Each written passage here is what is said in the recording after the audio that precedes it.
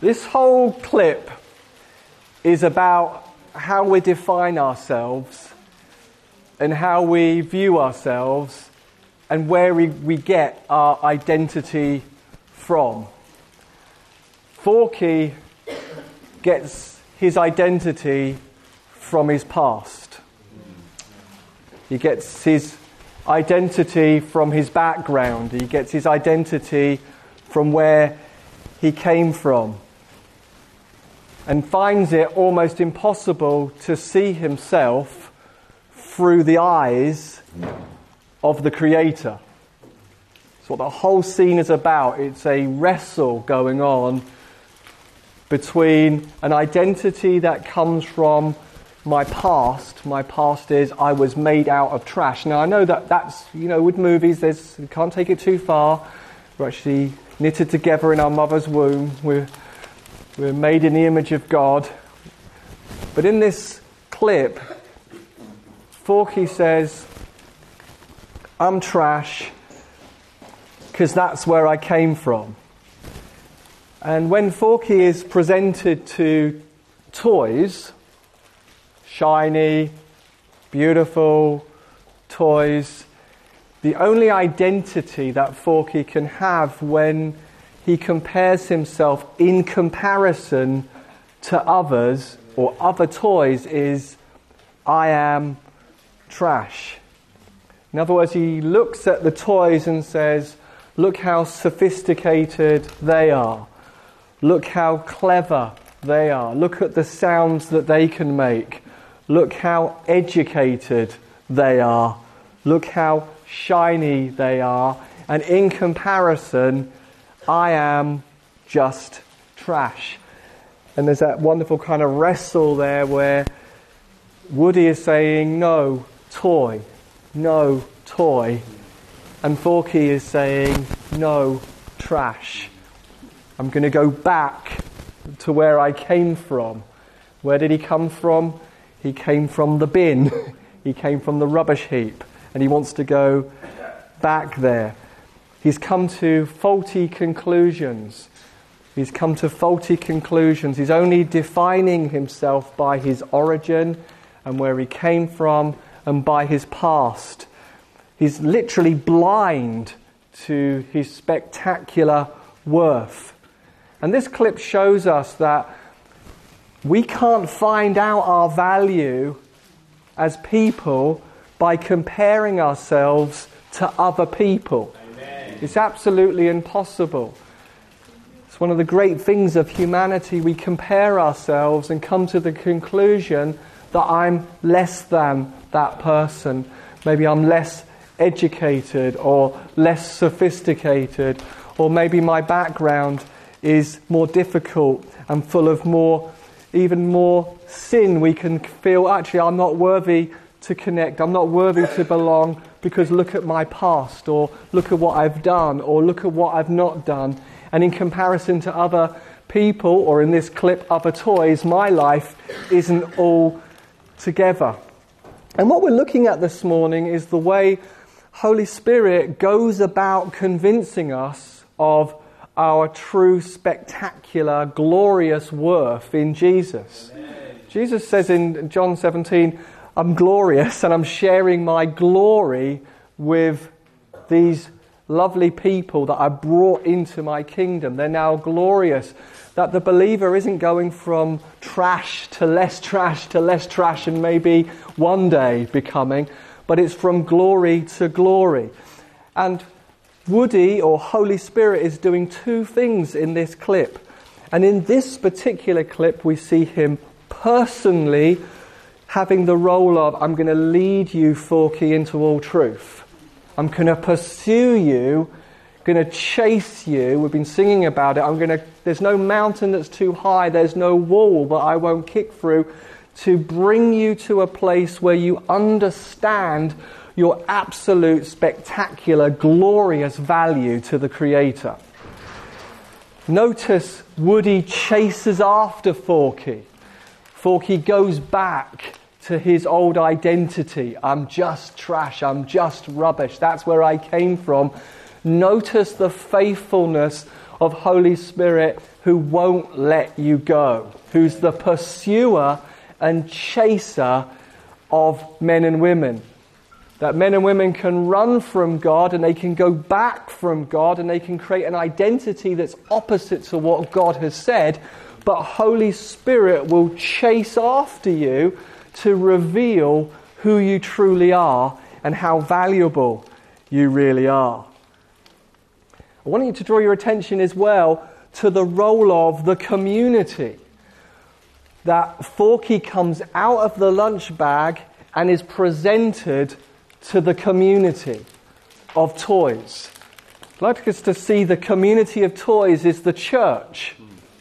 That this new person, this new creation, is now being presented to the other toys and being told about. The community gets told about Forky's amazing value in the eyes of the Creator. I want you to see that this one is greatly loved. This one is appreciated. This one is special. The hedgehog says, important, he's a spork. You know, one of those spoons that has a segregated edge for eating. He's not important, he's a spork, he's nothing. He is trash, he's not a toy. Look at his arms. They go on forever. That the community looks on and says, actually, we are struggling to believe in the identity statement that you're telling us the Creator has placed on this new creation. And so comparison goes both ways. When God speaks a prophetic word and tells us about his assessment of a man, woman or child, it's not just for the individual to know their value and worth in the eyes of the Creator. When God speaks about who you are and how he sees you, it's actually mostly for the community too to hear it and believe it and encourage people in their identity. That we actually confirm to one another, this is how God sees you, this is what God has said about you, this is what you're called to. And there's a sense in which the community also chases us when we throw ourselves into the bin and kind of despise ourselves. Just want to say one thing before we watch the next clip, is that in the clip, Bonnie is a kind of needy child who kind of needs the toy to feel better about herself. God is not like that. The Trinity is not like that. God the Father, God the Son, God the Holy Spirit didn't make us because he's somehow needy and that we make a smile on his face. He makes a smile on our face when he tells us about himself and who we are. God is not some desperate creator who needs us and needs our worship. Rather, he's the pursuer. He's the lover. He's generous. He's kind. And he's brought us into his community of the Trinity because he's so generous and so kind. So we're going to watch this next clip.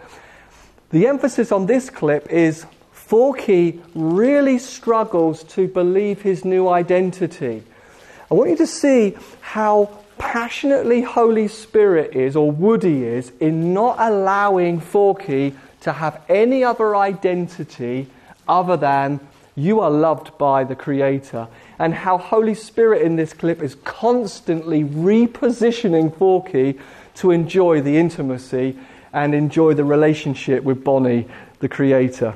So Holy Spirit, Jesus said, is the one who's going to lead us into all truth.